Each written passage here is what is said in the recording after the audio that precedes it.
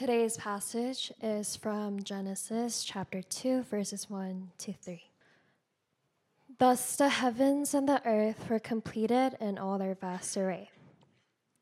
By the seventh day, God had finished the work he had been doing.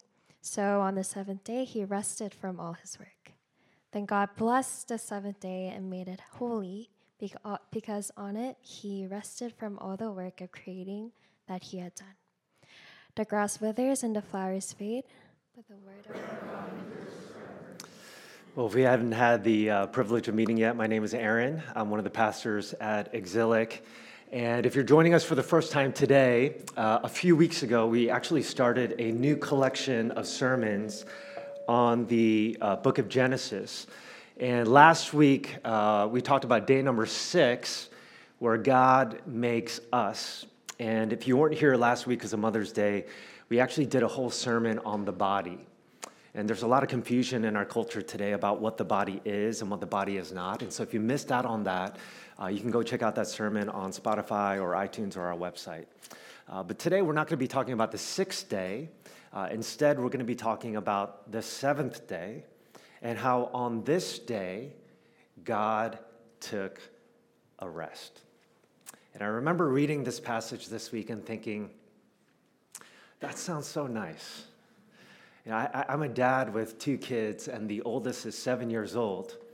While God took a rest on the 7th day, I haven't taken a rest in 7 years. I haven't slept in 7 years. I remember once I was sitting right there, right before coming up to preach, and I actually told Pastor Gina, I was like, I could fall asleep right now if I wanted to. I can take a nap at any time of the day. Like, that is how exhausted I am. And when you're tired, like, your inner life feels like disheveled, right, and fragmented. My wife sends me reels almost every day, and one of the themes of these reels are about exhausted parents. And this is TMI, but one secret that dads sometimes do is that they will go number 2 for like 40 minutes, because that bathroom is their sanctuary. It's the only sacred time and sacred space that they have. And the reason why we need that, and this applies to all of us, by the way, is because if we don't have sacred time and sacred space, like, we're going to experience meltdowns, right? We're not going to be healthy mentally, emotionally, spiritually. All of us need some kind of sacred space and sacred time. And this, by the way, is why God made the 7th day. One of the most fascinating things to me about God is that God is never mentally unhealthy. God is never emotionally unhealthy or spiritually unhealthy. He sees more than we can see, but he's perfectly fine. But with us, when we see a lot of the different things or experience a lot of things, we are not as mentally or emotionally as healthy as we want to be. And knowing that we are not God, God creates the 7th day for us to experience rest. So look with me at verse 1 and 2. And it says this: Thus the heavens and the earth were completed in all their vast array. By the 7th day, God had finished the work he had been doing. So on the 7th day, he rested from all his work.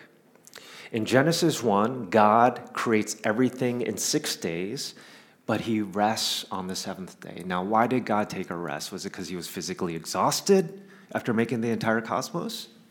Psalm 121 says that God neither slumbers nor sleeps. So God did not take a rest because he was tired. Rather, instead of taking an external rest on the 7th day, what God is doing here is that he is experiencing an internal rest.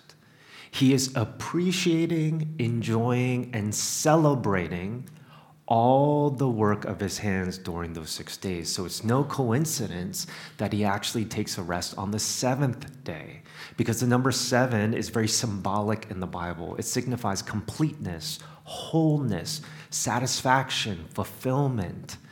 And so it is on this day that as God looks back at the work he has done, he experiences a sense of completion, wholeness, satisfaction, and fulfillment. And you know what?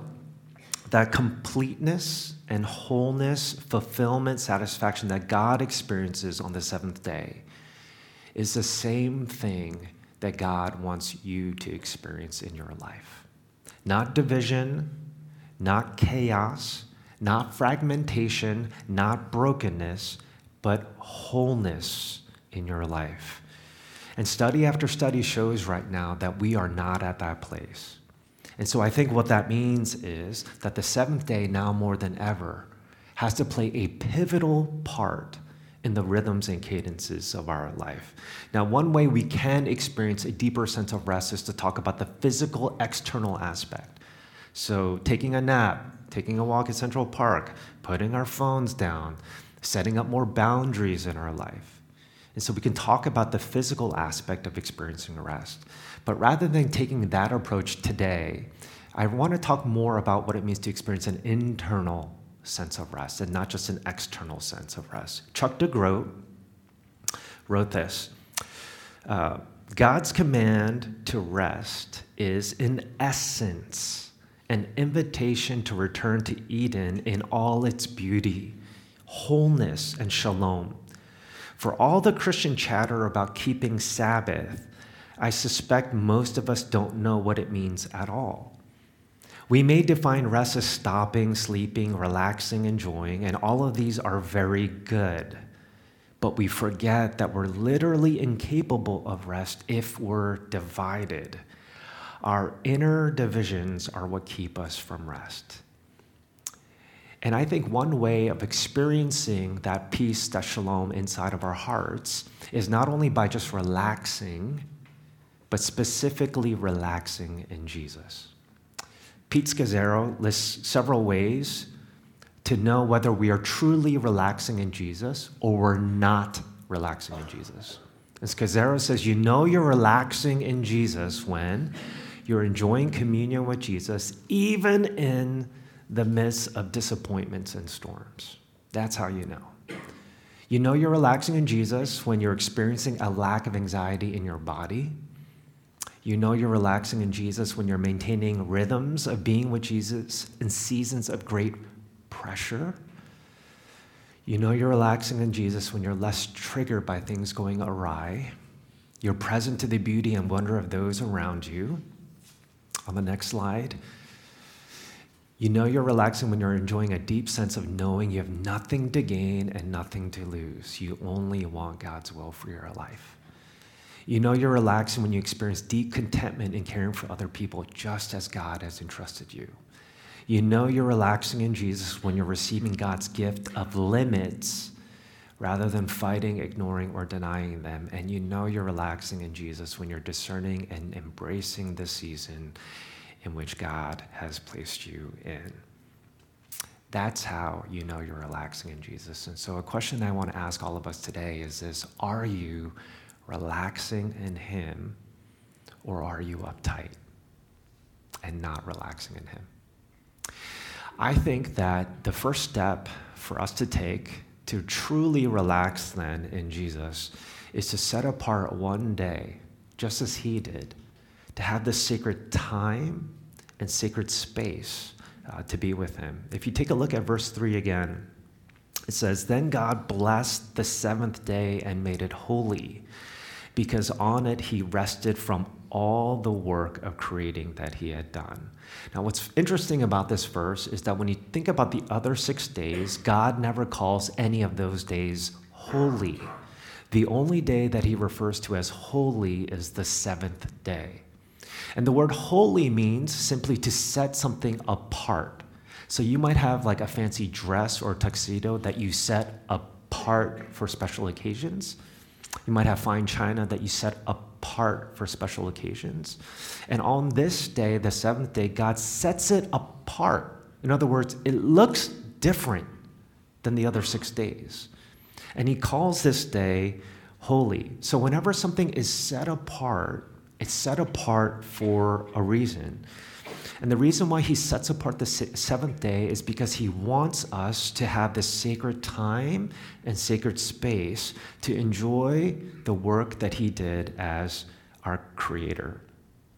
And the reason God set apart this one day a week is not only for him to enjoy his work, but he also wants us to enjoy his work as well.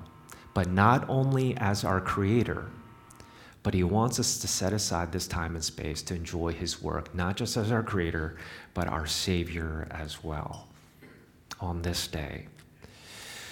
A few weeks ago, my family and maybe 20 to 30 other exilic people were in Mexico for a wedding.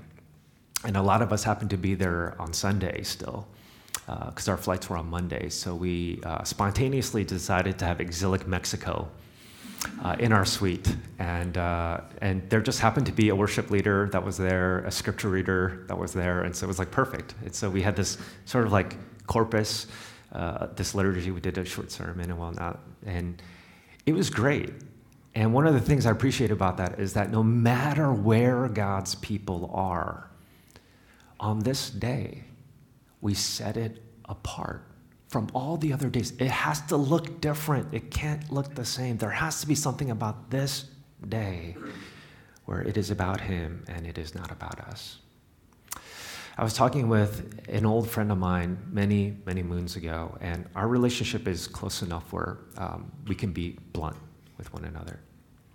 And one of the things that they said was, I don't like going to afternoon services because it ruins my day. And tongue-in-cheek, I said to them, oh, I didn't know it was your day. I thought it was his day. This day is not my day. It is not your day. It is not Robert Goodell's day, the commissioner of the NFL. It is not the NFL's day, as good of a job as they have done. This is the Lord's day. And when it is someone's day, they are the center of attention, not anyone else.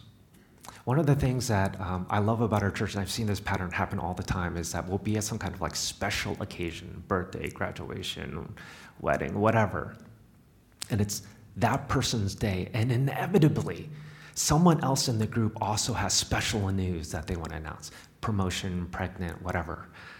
But instead of stealing attention away from that person's day, they refrain from announcing their news because they want all the attention to be on that person. Why? Because it's their day. It's not their day. And similarly, as we gather here, today is not our day, it's his day. And so that means all the attention is brought to him. The Apostle John writes in Revelation 1:10, on the Lord's day, I was in the Spirit. We have 6 other days where it can be all about us, all about you. But just one day a week, he wants you to make it about him. And one way we can set apart this sacred time and space to be with him is by gathering together as a family to worship God together, the church. During the pandemic, Barna said that 1 out of 3 Christians have stopped attending church altogether. You might know of some people. Another 1 out of 3 has stopped coming to church as frequently. And it captures the capitalistic, consumeristic, individualistic mindset that has inoculated all of us, not just some of us. Donald Miller summarizes this well when he wrote Why I Don't Go to Church Very Often, when he said this: I'd say half of the most impactful people I know who love Jesus and tear up at the mention of his name, who reach out to the poor and lonely and are fundamentally sound in their theology, who create institutions, feed hundreds of thousands, do not attend a traditional church service. Many of them even speak at churches, but they have no home church and don't long for one. And so here, the sentiment is, I follow Jesus, but I don't follow the church. Without realizing that Jesus made the church, loves the church, died for the church, and by the way, is head of the church. He is head of this body, and the head is connected to the body. And so if you have a relationship with the head, you must also have a relationship with his body. I want you to imagine for a moment, if you went on a date, you found someone on Hinge, first date, and they go up to you and they say, you have like the prettiest face, handsomest face I have ever seen. But your body, not so much. How would that make you feel? How would that make you feel? Offended, because the body is a part of who you are. Now, how do you think Jesus feels when you criticize or abandon his body? It is a part of who he is. He is the head of this body, that is the church. Yeah, but I don't get anything out of church. I've come before. I've come for years. I've come for decades, and I don't get anything out of it. But you've already forgotten that this day is not your day. I don't go to a wedding and say, I don't get anything out of this, or someone else's birthday party and say, I don't get anything out of this, I'm not going to go. No, it's not my day, it's their day. Yeah, but I'm not going to even remember anything tomorrow. I don't even remember what I ate for dinner last week. But it is all those forgotten meals that have physically nourished me to where I am today. And similarly, it is all your spiritually forgotten meals, Sunday after Sunday, that will nourish you to where you are today. Yeah, but I've had so many bad experiences with the church. I've had bad experiences at restaurants, but I still go out to eat. Jesus loves the church, made the church, died for the church, is the head of the church. And if he did all of those things, we have to as well. In Hebrews 10, it says this, and let us consider how we may spur one another on toward love and good deeds, not giving up meeting together, as some are in the habit of doing, but encouraging one another. The reason why we cannot stop meeting together is because this is our sacred time and sacred space. This is our sanctuary. Not the bathroom, not your couch, not Central Park, not Equinox. This is our sanctuary, and it is on this day where we are made whole again. I remember during the pandemic, my wife Hannah and I would just sing in front of the computer, just the two of us, because we weren't allowed to assemble together. But like many of you, I remember vividly, where I was the first time I gathered together with like a small group of people, and just hearing other people sing for the first time in like years. You have no idea how my soul was just lifted up. Dietrich Bonhoeffer once said that when your faith is weak, you have to borrow the faith, the stronger faith of your brother and sister. And on that day, I borrowed their faith. It is on this day that we confess out loud to the world what it is we believe in. It is on this day that we confess our sins individually, but also corporately, our sins to God and to the world. It is on this day that we hear God's word being preached to us and him speaking to us. It is on this day that we partake in a family meal that will nourish us for that long spiritual pilgrimage called life that we experience. It is on this day that we give our money, declaring to the world, this money and everything that I have, by the way, is not mine. He gave me all of these things, so I gladly, insanely give a large percentage away. It is on this day that we gather together to fellowship with brothers and sisters, because there is not only an economic recession, but there is a friendship recession that is taking place now more than ever. By the way, my Tuesday CG is going out to Central Park right after service today. It is on this day that we are made whole again. I was in Brooklyn yesterday, and as many of you might know, Brooklyn has the highest concentration of Jews outside of Israel. I think 1 out of 4 people in Brooklyn are Jewish. And one group in particular, Hasidic Jews, are just so fascinating to me. And I was watching a documentary about Hasidic Jews and their way of life and traditions. And one of the things that not only Hasidic Jews do, but all religious Jews do, is that they celebrate the Shabbat, or the Sabbath. And it begins for them on Friday night with the lighting of a candle to signify the beginning of the sacred space and time. And then on Saturday night, they blow out the candle, signifying that this sacred time and space, this day, has now ended.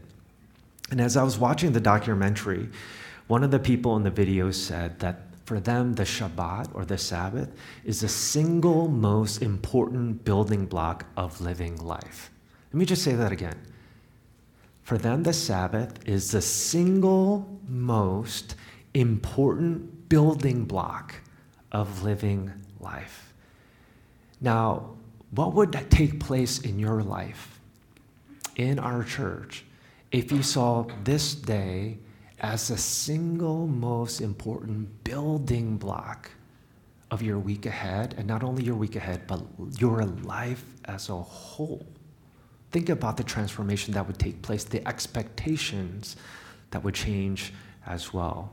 Now, this begs the question then, why do they celebrate the Shabbat, Friday night to Saturday night, and why are we here today on Sunday morning? In John 20, it says this: early on the first day of the week, which is Sunday, while it was still dark, Mary Magdalene went to the tomb and saw that the stone had been removed from the entrance. Acts 20, verse 7. On the first day of the week, that is Sunday, we came together to break bread. In 1 Corinthians 16, on the first day of every week, each of you, that is the church, one of you should set aside a sum of money in keeping with your income, saving it up so that when I come, no collections will have to be made. While it is not a 11th commandment for us to worship on Sunday, there does seem to be a shift that is taking place from the time of Moses to Jesus, where in the past they worshiped on Saturday, but after Jesus, they started worshiping on Sunday for 2 reasons. Number one, it was on this day that Jesus resurrected, and that was paradigm shifting for them. But there's a second reason why God's people started worshiping on the first day of the week. And theologians are right to point out that the pattern now has changed. Whereas before Jesus, the pattern of the week was work, work, work, and then on the last day of the week, Saturday, rest. So work and rest. After the resurrection, we now rest on the first day of the week, and it is out of our rest we now work. Do you see that paradigm shift? Now, every religion, including secularism, has a work, work, work to earn some kind of rest paradigm.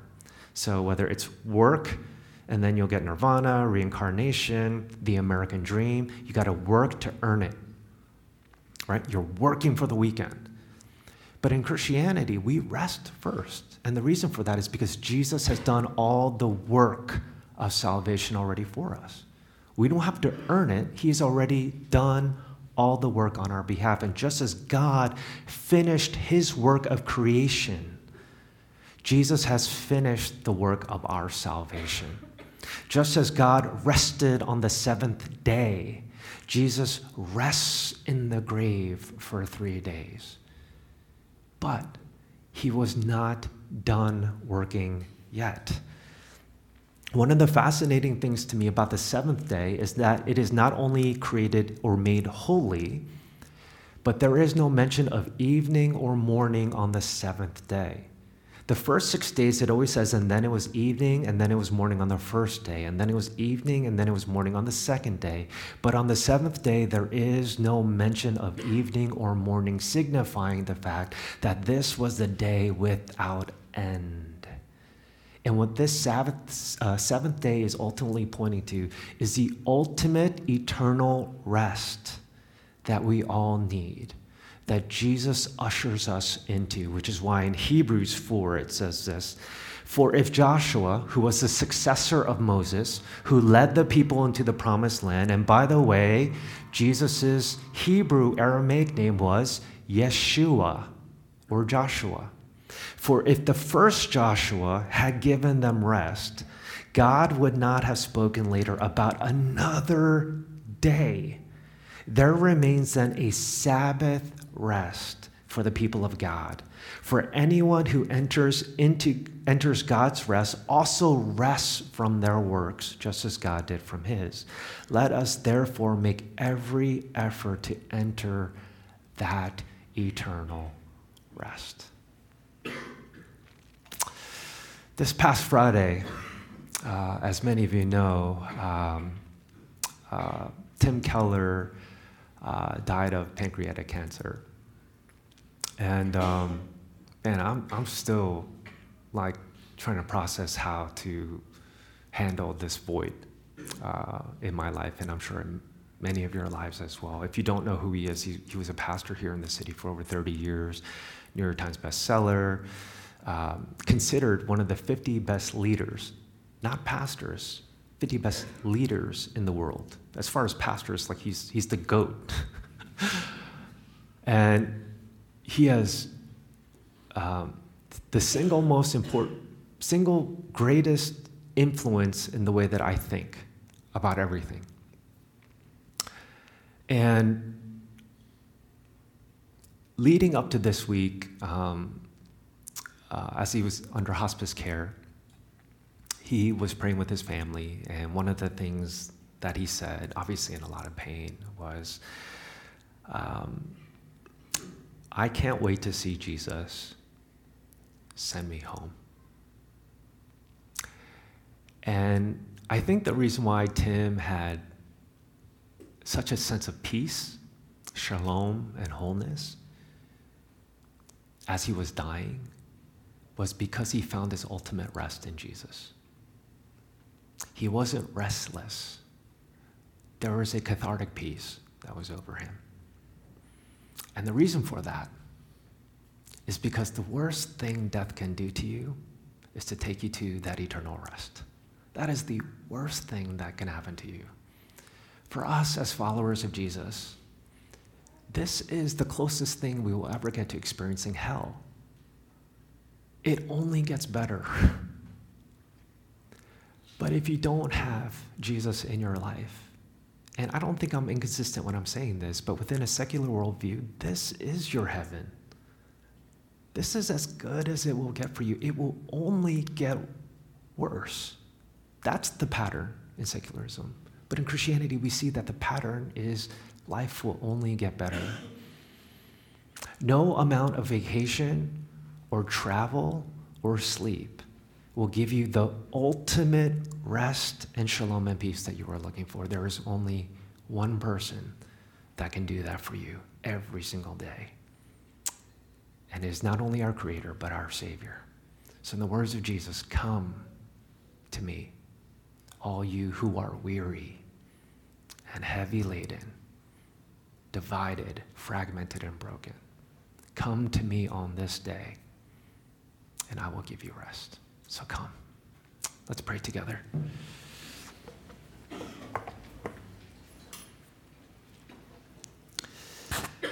Father, many of us are externally exhausted, internally exhausted, divided, broken, and fragmented, and the list goes on and on.